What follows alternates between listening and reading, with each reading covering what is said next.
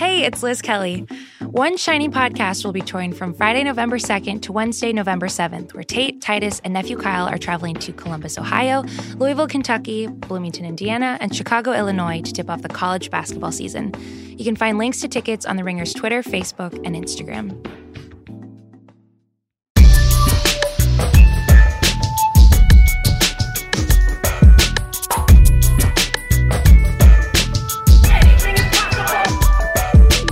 Welcome to the Ringer NBA show, The Mismatch. I'm Chris Vernon, and joining me as he does every Tuesday from TheRinger.com is Kevin O'Connor, a.k.a. Kevin O'Bomber, a.k.a. Kevin O'Conflict, a.k.a. Kevin O'Concert, O'Climber, O'Candyland. Kevin! What up, Chris? How you doing this morning? You had a late night last night. Oh, yeah. Because late night. You witnessed an overtime thriller for this early season with the San Antonio Spurs beating the Los Angeles Lakers 143-142 to drop the Lakers to 0-3. LeBron missed some free throws down the stretch, and man, oh man, there's only been 2 games there at the Forum for the Lakers so far, but both of them have been wildly entertaining and have had something big come out of it. We knew there was already going to be an immense amount of attention paid to the Lakers, but good grief, man. The first 2 games of the season, one of them has a fight and one of them has LeBron going to the free throw line at the end and then done in by and misses some free throws, and Patty Mills does in the Lakers on their home floor. What was it like? Well, first of all, the atmosphere was ridiculous. I mean, that was a wild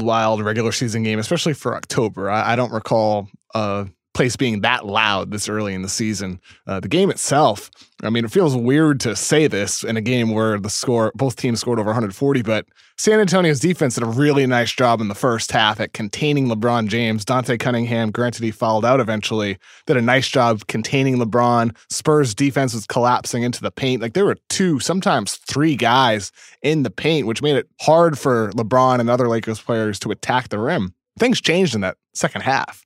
But overall, like, I'm still just blown away by the pace and the scoring as a result of this freedom of movement because of the 14-second shot clock, all of these things that are increasing scoring right now. Everybody's going to talk about the Lakers and what they have to figure out, but I'm interested in your thought on San Antonio, getting to see them in person. What do you think? Because this is a team that obviously is much different than it has been constituted for the last several years, right? The familiar faces are no longer there, even though we did have Aldridge have a monster game and Patty Mills hit the big shot last night. What did you think of this new version of San Antonio? A couple things. The first one that really comes to mind is DeMar DeRozan, right? I was talking to somebody before the game about how, it's disappointing that we don't get to see DeJounte Murray and Derek White with the opportunity to run point for this team. But that does mean DeMar DeRozan gets more opportunity to be a playmaker. Last year, we saw him make strides passing the ball for the Raptors because of the increased role, the changed offense under Dwayne Casey. And this year with San Antonio, he's been kind of pushed into more of a heavy playmaking role. And last night, he had the 14 assists to only 2 turnovers. Granted, against it was the Lakers' just horrific turnstile defense. I mean, the Lakers defense is really, really bad. It is probably worse than what a lot of people expected it to be. It's still interesting to see DeRozan in that role as a playmaker. And then the other thought is just Bryn Forbes. That guy's got a flamethrower shot. Each season he's gotten better. This is his 3rd year now with the Spurs, but his shot has really developed and shot 39% from 3 last year, shooting nearly 50% so far this year. That guy can hit big-time shots with a hand in his face. All right, so what do you think the issues are with the Lakers? What does Luke Walton have to figure out? We touched on this a little bit yesterday. Heat check in terms of rotations. I think like Alonzo Ball starting over Rondo. Once Rondo comes back, to me, that's number one. I think Lonzo Ball is just a better fit next to LeBron James, and he's a better defensive player. And then to close last night's game, Luke Walton stuck with Josh Hart over Kentavious Caldwell-Pope, who is just Hart is a far better player in virtually every category, I think, and a more consistent player as well. Besides that, Chris, look, I mean, Steve Mikhailuk and Jonathan Williams last night getting an opportunity to play, I think that says a lot about where Walton and the coaching staff is with Michael Beasley and Zubats.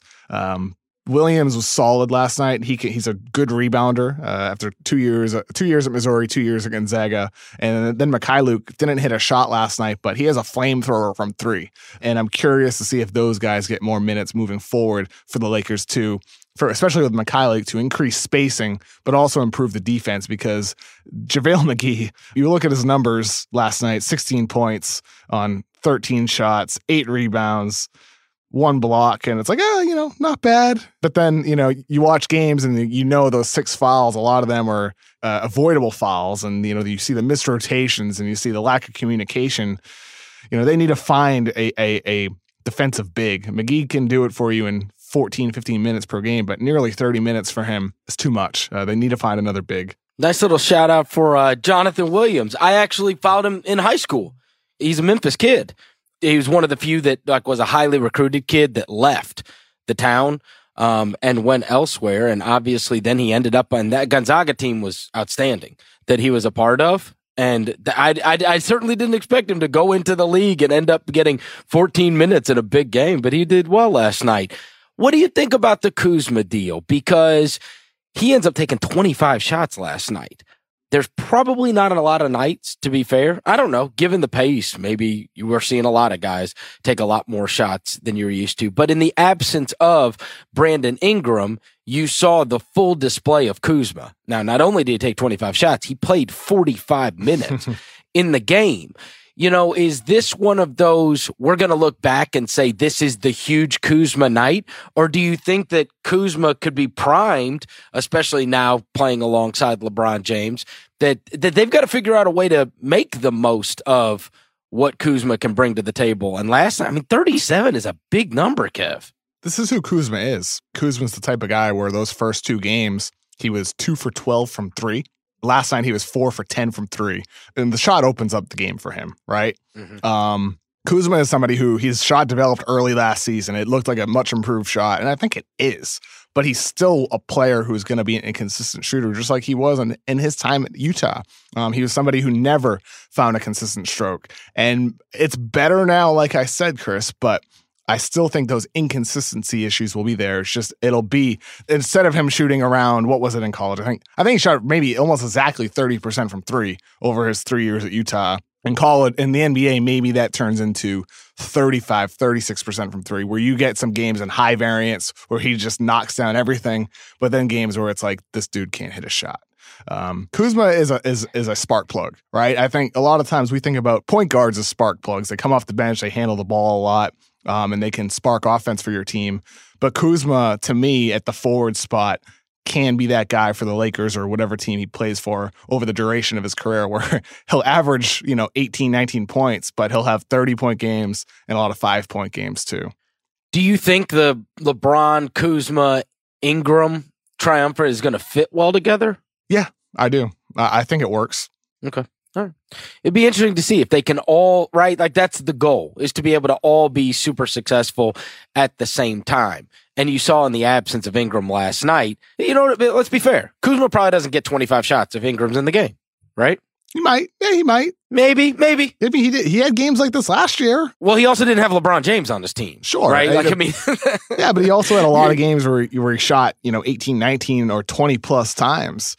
Early in the year, too. I forget. He had his breakout game early November last season. I forget the team it was against, but dropped 30 for the first time. And, this was following his flashes in Summer League and then an impressive preseason. Then in the early season, he was pretty good. And then he had that big 30-point game that was like, whoa, this guy actually for real.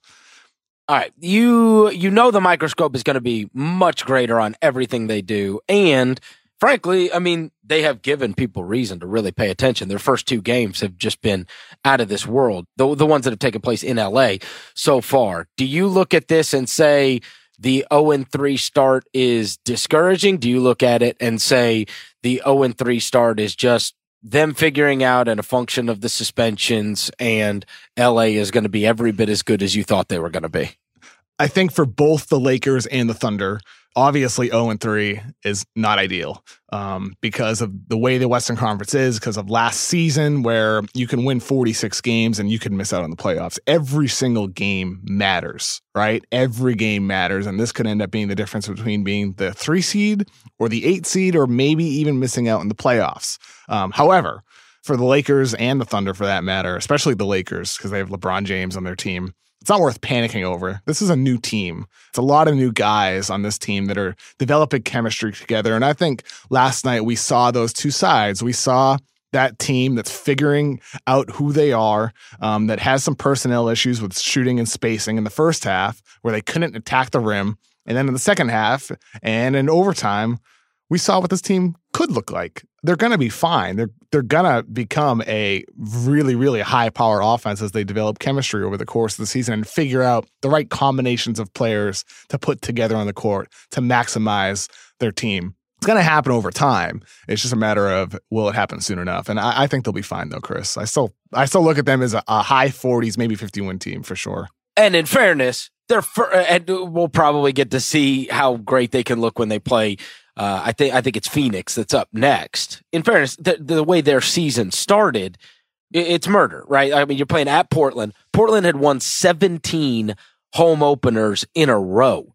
The last team to beat Portland at Portland, the first game of the season, was the Kobe Shaq Lakers.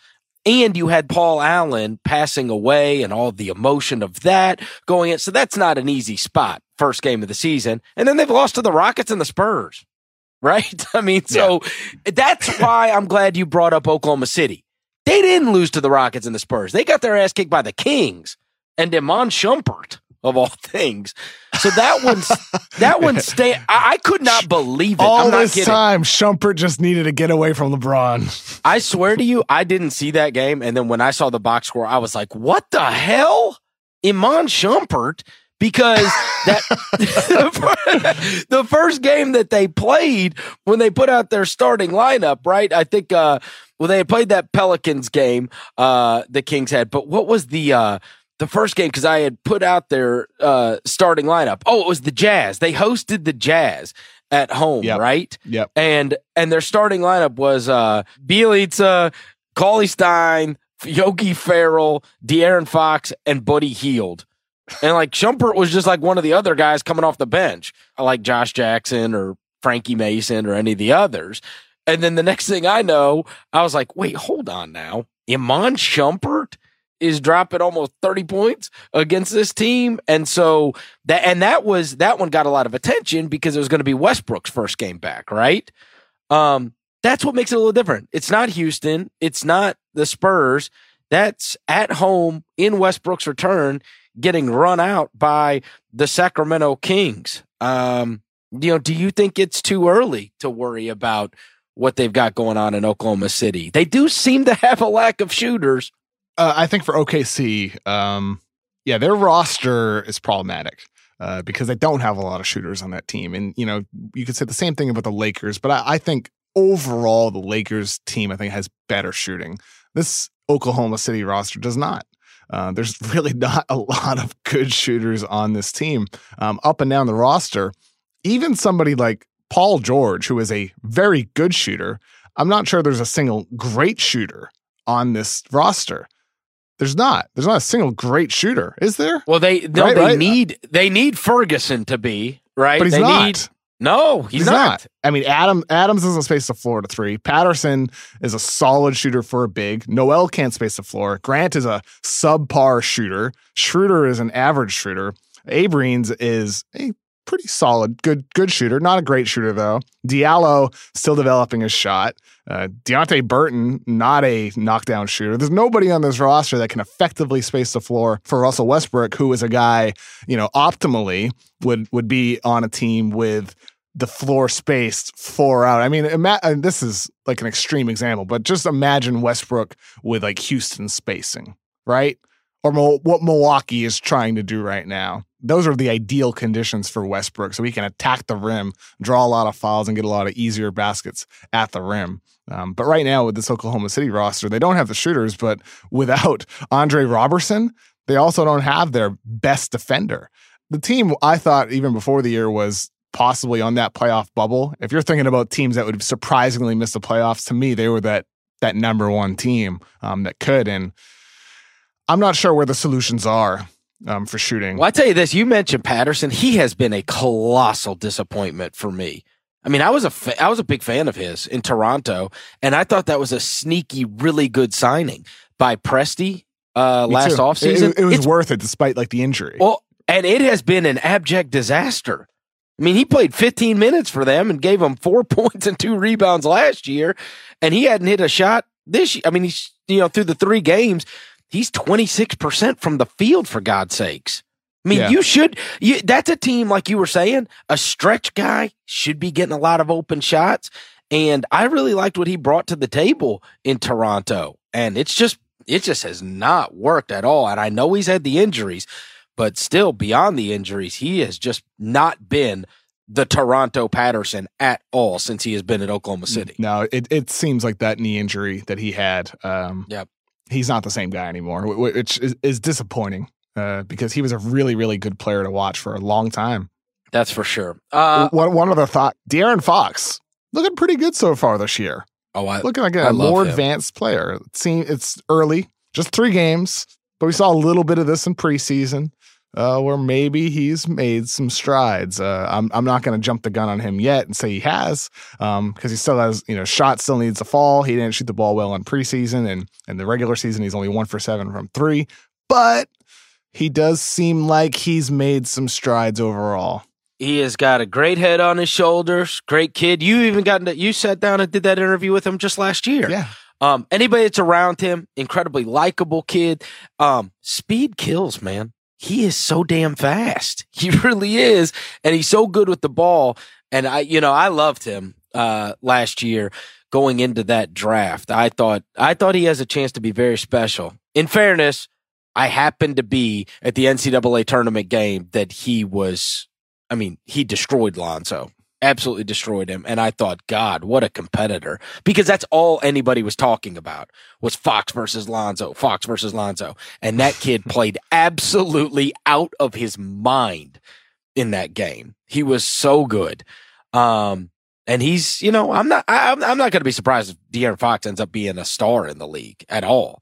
He had a lot of the wall stuff going, right? All the way down to the not trustworthy shot. The other one is he reminded me a lot of Conley, and it took Conley a long time to figure it out. Right? It took him a long time to figure it out. But once if you're willing to put in the work, you can fix a shot. Mike Conley was nobody from 3 and then became a dead-eye 3-point shooter. If Fox could put that to his game, because he still doesn't really do it, boy, he could be devastating because he can get to every spot. Let's get to some of these other takeaways, because you wrote this article about the takeaways at the beginning of the season. We're always given to overreactions over the course of the first couple of games. But I liked some of the ones that you outlined that we have seen so far. One of which, and we'll see which of these have, staying power. But the one that you did about Denver's defense and what it has looked like so far, and you go back and you look at that Warriors game. They missed like 20-something free throws in the game. They shot like hell from 3, and they still end up winning that game. That is just not a game that Denver would have won when they're missing all those free throws and missing all those threes, and they're able to do it by holding the Warriors under 100 points. And obviously Jokic has been out of his mind. But do you think that this is now a schematic thing with Denver and that this is going to stay? That like a team that we kind of knew as a horrendous defensive team could really flip itself into being a pretty good one. It sure helps having Paul Millsap back healthy. I think, right. The blurb you're mentioning in that article focused on Jokic, right? Yeah. And it focused on how Denver this season seems to be hedging on pick and rolls more often, which means instead of having the big man defender drop into the paint and, sag and invite shooters to attempt a 3 or for mid-range, he's instead hedging, which is meant to force the ball handler to make a pass. So you're trying to make somebody else beat you, or you're forcing the point guard, the ball handler, into a more difficult shot attempts. And that's been the main change of their pick and roll defense. But Millsap, ultimately, when it comes to rotating and the help defense that needs to occur and covering for Jokic if he does get blown by. Having Millsap back, I think, is what's really making this click on either higher level. Like, Denver's not going to sustain the number one defense in basketball, Chris, but they definitely look better overall, don't they? Oh, for sure. And listen, I hate that they lost Will Barton because he was off to a really good start, and that's a killer. How about this? That Warrior game? Kevin, I will freely admit this, and I can already hear people goofing on me about this, but I don't care. I am going to freely admit to you, I had absolutely no idea who Torrey Craig is. No idea. I'm sure you're not the only one. He was starting in that game against Golden State. I think you would be forgiven if you didn't know who Torrey Craig is. I thought you were going to hit me with a Rashawn Holmes. No, Rashawn. No, I'm not going to hit you. He played at USC Upstate.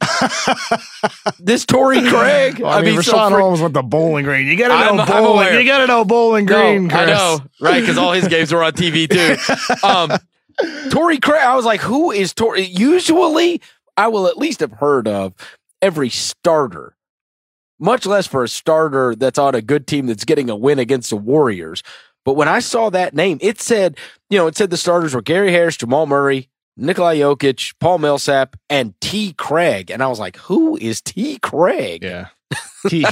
He's like the type of guy. I mean, we talked about Robertson earlier and how his loss impacts Oklahoma City. Craig might be like even more of a zero on the offensive end of the floor, but like his defense and his hustle, valuable. It is valuable, and I'm going to be curious to see how many minutes he gets moving forward, because you still have like Hernan Gomez and Lyles and Malik Beasley, who I like a lot. I'm curious to see if Craig continues to A, start, or B, gets increased minutes over those guys when he doesn't really offer that much on the offensive end of the floor, if anything. It's interesting that you brought up Beasley. What's happened with him? Just might not be as good as would have hoped for. You think? No, I mean, Beasley he's an interesting prospect. I liked him a lot in the draft for like a mid first round guy, late first round guy, and he ended up going, I think, in 19th to Denver. Yeah, I mean, he's a solid player, but he's also in a situation where he's behind better prospects, Jamal Murray, Gary Harris. There's not a lot of opportunity there for him yet, but still, like, you would have liked to have seen him become the guy to elevate into a role when Will Barton goes down. It just hasn't happened. I'll tell you what, the sneaky one, and he's one of these guys that I think I love more than most people.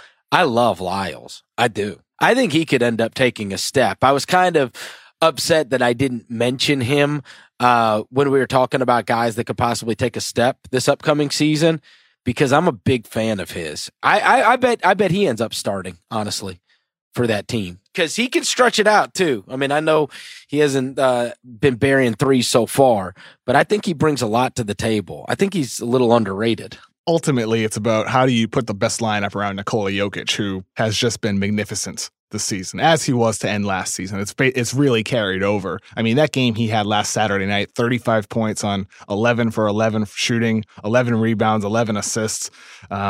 Make a wish on 11-11 for Nikola Jokic. Like that dude was outstanding.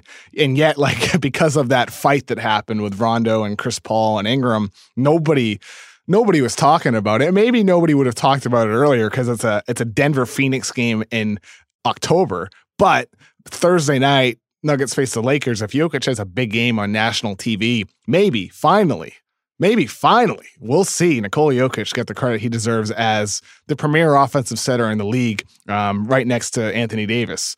He is really a remarkable player on the offensive end of the floor. Feels like this is going to be the first All-Star appearance. Gotta be. You know what I mean? It's gotta be. I mean, this guy, Jokic is, not only did he show at the end of the last season he can score at a high volume with efficiency, but he's an elite rebounder. He is, to me, one of the best passing centers, if not the best, most talented passing center that I've ever seen. I mean, he is a point guard. He has point guard skills at his position. You can run an offense through him, and his defense has improved. So he's not as much of a limitation on that. And he's on his way. He's trending up to becoming a top 15, top 10 player maybe by the end of the season. When I mentioned Lyles as a guy that could take a step up, you mentioned as a possible Oladipo leap, one of the other ones that I wanted to mention in your 5 takeaways, which is this kid for Brooklyn, Karis LeVert. Love him. Dude, the highlights you have, I would encourage anybody to go to the Ringer and find Kevin's article on 5 takeaways. The highlights you have in there of him putting Oladipo in a blender, holy mackerel, these moves. I mean, Karis LeVert he looks like a big star, right? Making those moves.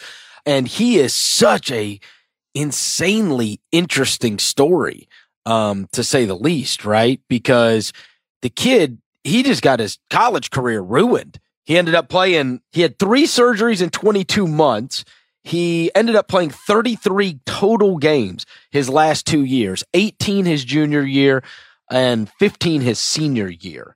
And I went and looked it up to see, because sometimes you have these, and I know you had mentioned as a guy that he had been talked about as being a possible lottery pick. I think he would have been if it weren't for those injuries. Yeah. And I went to go see if he was one that was like, sometimes you'll look back and you'll say, wow, well, that guy was an amazing high school player. He's very highly touted high school player. And so, long ago, people have recognized that this kid was going to be special, and he just got kind of, screwed up by injuries. That just is not the case with him. I went and read the stories. How about this? That kid went to one official visit for college, and it was Alabama State. He ends up getting offers from Michigan, Dayton, and Ohio. He signs with Ohio. Their coach, John Gross, weirdly beats Michigan, so he gets the Illinois job, and the kid just got lost in the shuffle. He was ranked 236th in his high school class, and then shows up to Michigan weighing 152 pounds. And like I said, then his college career you want to talk about the ultimate late bloomer, who not only was a late bloomer, but late bloomed through, 3 surgeries in 22 months it ruins careers, right? And so I love these stories like this for sure. And then looking at those highlights that you put up there, this kid looks special, man. He does. He does look special. And obviously the numbers he's putting up so far are crazy. Yeah, really with LeVert in the draft, he had his flaws, and he still does. Like finishing through contact, absorbing contact, and because of his lean frame, he is a good, not great defender. But the weaknesses, you really had just poke holes in him, right? You're looking for something, you're searching for something, because the positives were obvious with his shooting ability, his ball handling, his playmaking at his size, his passing vision, the fact that he just simply play hard and is a high character kid who worked hard on and off the court, right? Like the positives were endless. The only real big question was injuries. And that's why I had him ranked in the second round. A lot of NBA people had him ranked second in the second round, but ultimately for the Nets, they felt the confidence that his injuries would be fine. And so far he has been. And they made that Thaddeus Young they traded Thaddeus Young to the Pacers for the pick that was used on LeVert. And now in his 3rd season in the NBA, Chris, he has seemed to have elevated his play. We'll see if he maintains the points per game, but even if his numbers drop to, 18 points per game, we're talking about a guy that got picked 20th. He has already exceeded expectations with his versatility on the offensive end of the floor. To me, if you're projecting ahead for the Brooklyn Nets, LeVert is a guy that can fit next to anybody because of the fact he's a good spot-up shooter, because of the fact that you can use him on ball in a playmaking role. He can do anything for you, no matter what guys are around him on the court. And, for all the chuckles about, when I reported that the Nets weren't willing to put him in an offer for Jimmy Butler, it's kind of easy to see why now, isn't it? It feels a little bit like back in the day, I remember thinking, and a lot of people thought, you're really not going to give up Klay Thompson to get Kevin Love? You remember that whole deal? Yeah. In Minnesota? And it kind of, at the time, it didn't look as big of a no-brainer that you wouldn't give up Klay Thompson to get Kevin Love. And obviously, as time has gone on, it was the right move to stick with Klay Thompson. That being said, I'm not telling you that Karis LeVert's going to end up being that level of player. No, he's not that level of a shooter. No, but it can be one of those where you look back and say, No wonder they didn't give the guy up. Absolutely. I think anytime it's really hard to find two-way players with LeVert's level of versatility. Like, I don't think it can be said enough that this guy, like, you look at the numbers and you might say, 4 assists to 3.7 turnovers. Like, he's not that great of a passer. It's like, no, he is. He's a really good playmaking wing. He's not going to put up big passing numbers, but he can run, pick, and roll for you and make smart, good decisions and accurate passes. LeVert is a do-it-all guy on the offensive end. He is also, people may not know this or people may know this, he is also actually the cousin of the famous R&B LeVert from, his cousin was the lead singer of the OJs. And obviously everybody knows Gerald and Sean LeVert from the group LeVert back in the day. So how about that? That's pretty cool. A guy could end up being a singer too, maybe. I don't know. I wonder if he can sing. Another parallel story with Victor Oladipo. Who is a singer, right? He is. I remember seeing when Oladipo was at Indiana, he was in a talent show at the school. And that's when I first found out about him, because I just happened to come across it on YouTube when the kid was in college. He sang Usher's You Got It Bad, and he was great. And I was like, now this has got to be pretty rare. He's a talented guy. All right, Kevin, we'll get right back to it. First, I want to hear from a couple of our sponsors. Hotel Tonight brings us the mismatch today. Here's a little insider travel secret from our friends at Hotel Tonight. There are tons of empty hotel rooms out there just waiting to be booked, and Hotel Tonight has partnered with these awesome hotels to help them sell those unsold rooms, which means you get incredible deals. Seriously, if you love scoring amazing hotel deals, you've got to try Hotel Tonight. Forget scrolling through never-ending lists. Hotel Tonight shows you a select list of incredible deals at cool hotels they think you'll love. And they even give short profiles of each hotel, complete with all the info you need and pictures of what the rooms really look like. Plus, even though their name's Hotel Tonight, they're not just for last-minute bookings. You can also book in advance. Perfect for spontaneous weekend getaways, 3-day weekends, staycations, road trips, business trips, booking a place with a pool, and more. I will tell you, I just used Hotel Tonight, no lie, a few weeks ago. One of my buddies that works on the show with me went down to cover Memphis versus Tulane in New Orleans, and he was going to try to drive back overnight, and I was like, absolutely not. And I booked Hotel Tonight. I was able to he got a room in the French Quarter, so he was able to spend the night there and then drive back the next morning. You can start scoring amazing deals at incredible hotels. Go to hoteltonight.com or download the app now. The Mismatch also brought to you today by 99 Designs. 99 Designs is a global creative platform headquartered in Melbourne, Australia, that makes it easy for designers and clients to work together. From logos to apps to packaging to books, 99 Designs is the go-to design resource for any budget. 99 Designs is kicking off their partnership with the NBA show, and The Ringer is currently using 99 Designs to design some of the new Ringer store merch. You may have already seen some pictures of the Ringer staff wearing some of the new logoed shirts, and they look great. You can check out the new merch designs and vote for your favorites by visiting 99 Designs. That's the number 99.com/NBA and clicking on the link to vote.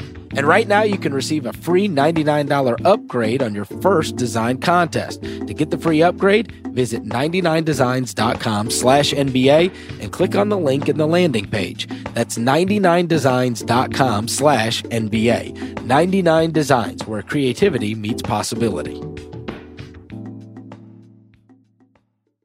Let's get to the Bucks. Everybody had kind of thought like, hey, the Budenholzer thing is going to be a major upgrade to Jason Kidd no matter what. It was just a matter of how big of an upgrade and how much you're able to do with it. And we talked about unlocking Giannis, but you kind of charted that, and I was a little surprised by this, that their shot distribution, at least through only a couple of games, mirrors more of the Houston Rockets and is much, much, much different than what they were doing last year already. Yeah, it is a significant difference, right? If you look at the Milwaukee Bucks shot distribution so far this season, it is pretty damn close to what the Rockets have done, what the Rockets did last year and what they're doing so far this season. Like, Milwaukee has attempted about a third of their shots from the restricted area, nearly half of their shots from 3-point range.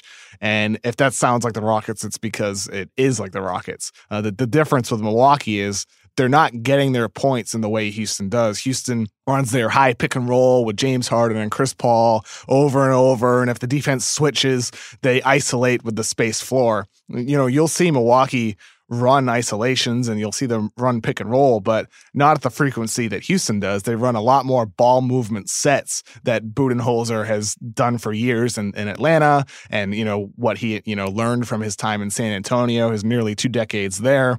They use Giannis in the post a lot, and that's something Houston never does. They rarely ever go to the post, and it's just been really fun to watch Giannis in this role where he's put all over the floor, whether it's as a pick and roll ball handler or as a screener in the pick and roll, as a guy in the post who's looking to play make or taking advantage of mismatches, or a guy who's just, like we've always seen him done, just dunking on fools in transition. It is really amazing watching Giannis operate with all this space within this new system. All right, I want to move on to a couple other teams. Is there any level of concern regarding Boston? And last night, obviously, the offensive output has been poor so far. There's even an article on The Ringer today, and it, of course, ends with they'll end up figuring it out. But so far, what has taken place with the Boston Celtics is probably not what we were expecting. Paolo wrote it, and it was the Celtics didn't get the memo about the NBA scoring boom.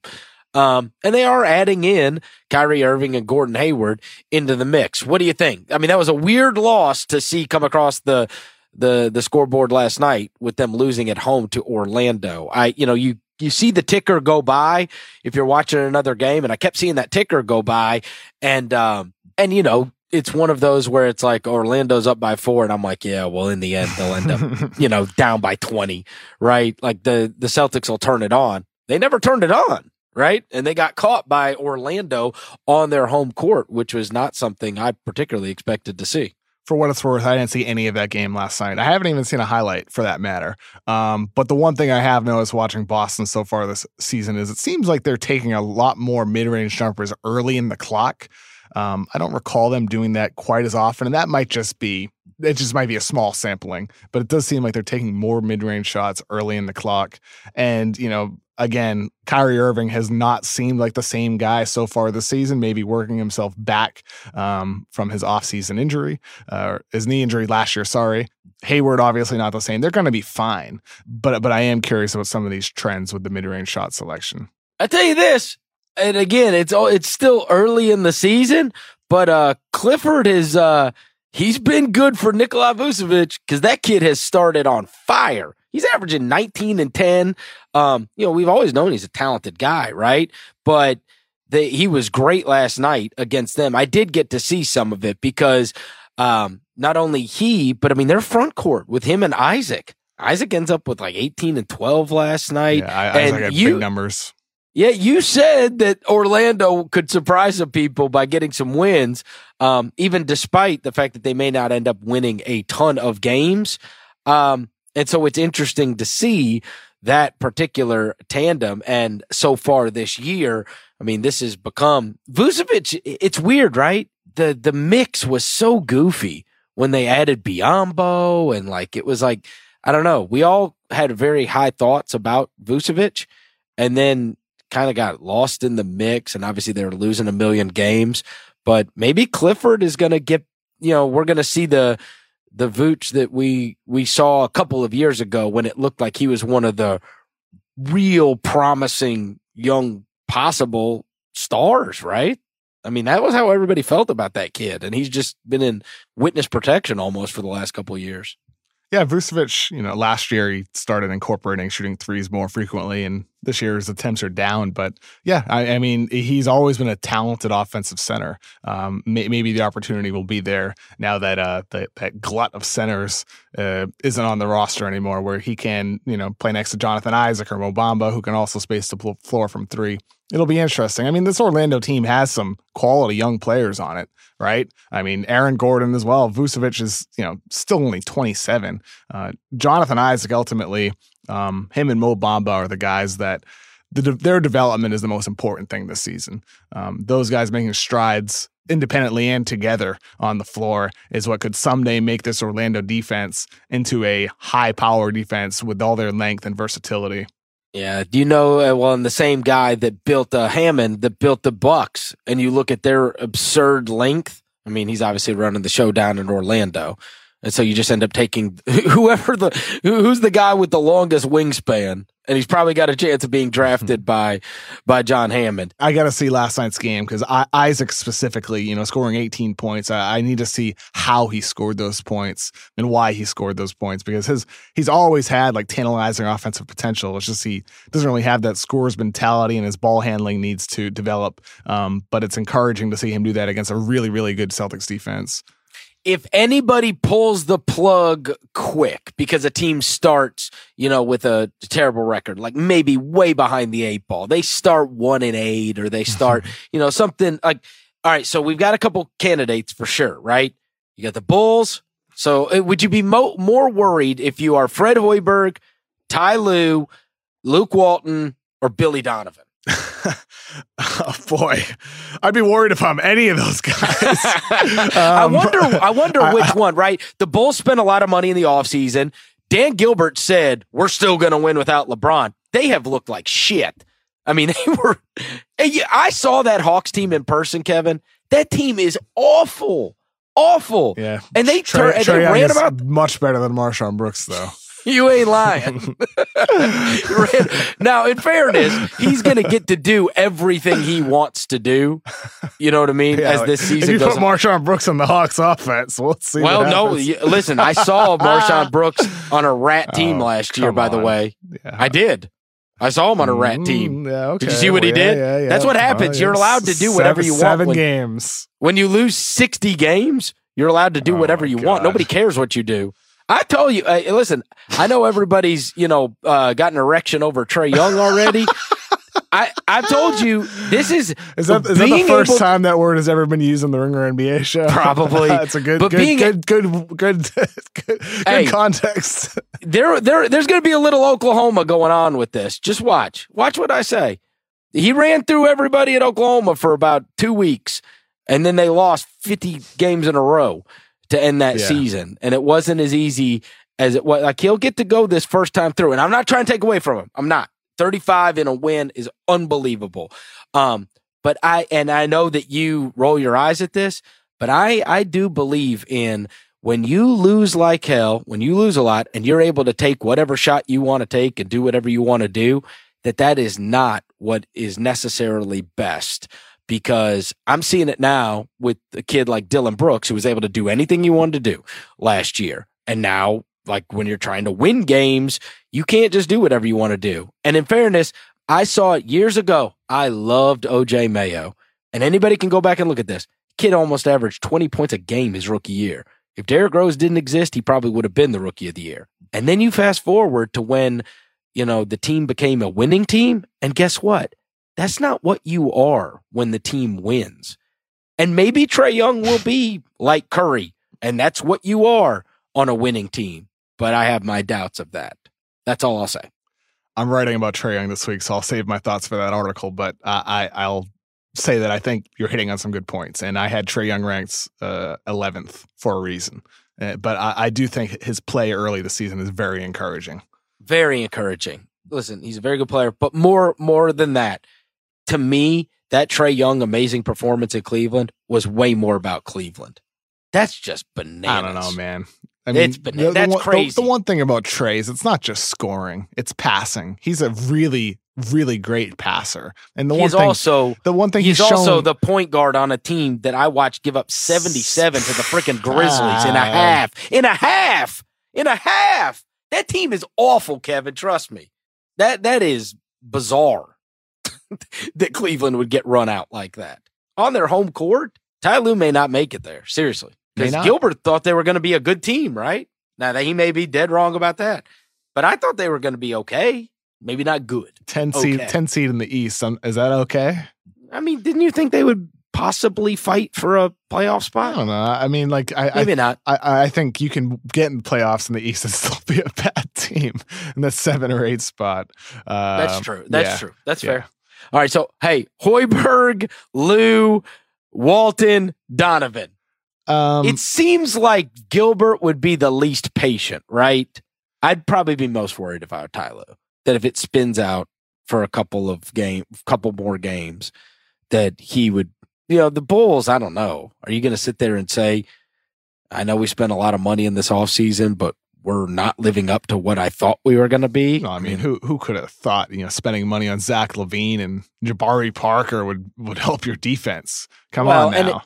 And it seems like Jeannie Buss is really in Walton's corner, so we throw that one out. And Presti has been a very patient guy. That Oklahoma City team was not very good for a good portion of last year, and he stuck with Billy Donovan.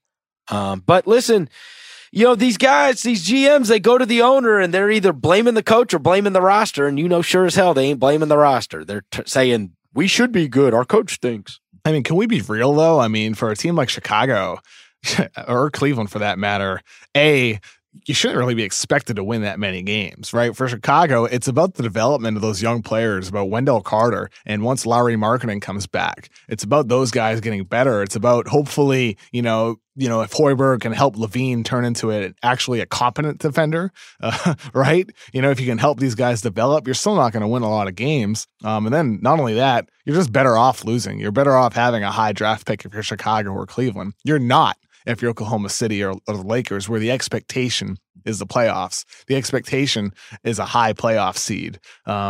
It's not to win a championship. It's to be a really competitive team that gets a 3 seed in the Western Conference. If you're not meeting those expectations, then I think you'd be worried. I think for Hoiberg and Lou, the conversation, the context is less about the winning or losing and more so, how are they managing the players? How are the players developing? How do we feel the team is being run? And that's true also for the Lakers and the Thunder. But it's a little bit more results based maybe with those teams. Yeah, if we were talking about maybe like somebody making a move, obviously the one that people have already thrown out there once Cleveland looks like crap is, hey, now it's Kevin Love's turn to get traded somewhere. It's right? tough to blame the coach though, man. We talked about Oklahoma City and the Lakers to open the show.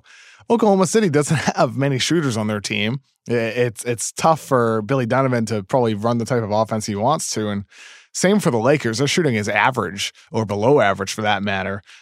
It's the personnel too. Judging coaches is really, I think from the outside for us, like we can look at rotations and we can look at how they're, utilizing the roster, but we don't see into practices, like how they're managing the guys. We're not seeing how they manage, disagreements that happen. Like those are the things that, in my opinion, ultimately would play a factor in whether to, fire a guy or keep a guy. Well, and what we're seeing with that Oklahoma City team is kind of what we saw last year, which is the Robertson loss is way too – it is bigger than what it should be for them, but it is significant. Like you saw their defensive numbers just plummet last year without that kid on the team. And now they're talking about, December. Who knows? Hopefully, for their sake, they could get him back by December. But Robertson being out of the lineup probably shouldn't have that drastic of effect. And that's kind of where their bread was buttered. They were a team that was a very good defensive team because they had one of the best perimeter defenders in Robertson. And they've got obviously a back line that includes Adams, who's outstanding. And Paul George as well. Yeah. So, but now when you took that kid out of the mix, their defense isn't, it's not daunting to deal with. And it certainly hasn't been through the first couple of games of the season. In fairness, Westbrook's only, he just got back. Long way to go. Yeah, got a long way to go. Kevin, it has been a very fun first week of the season. We would have gotten more into the spitting incident, but I know you guys chronicled that completely on Heat Check yesterday. I'm tired of that already, to be honest with you. You are? Yeah, I'm tired of it. The only thing that's still interesting to me is the length of the suspensions. Like, I think it was very soft. 4, 3, and 2. I'm very surprised. Like, David Stern would have laid the hammer down on those guys. And whether that's for better or for worse, I'm not sure, but the suspensions were absolutely light. I thought that they might make an example of it, right? Me too.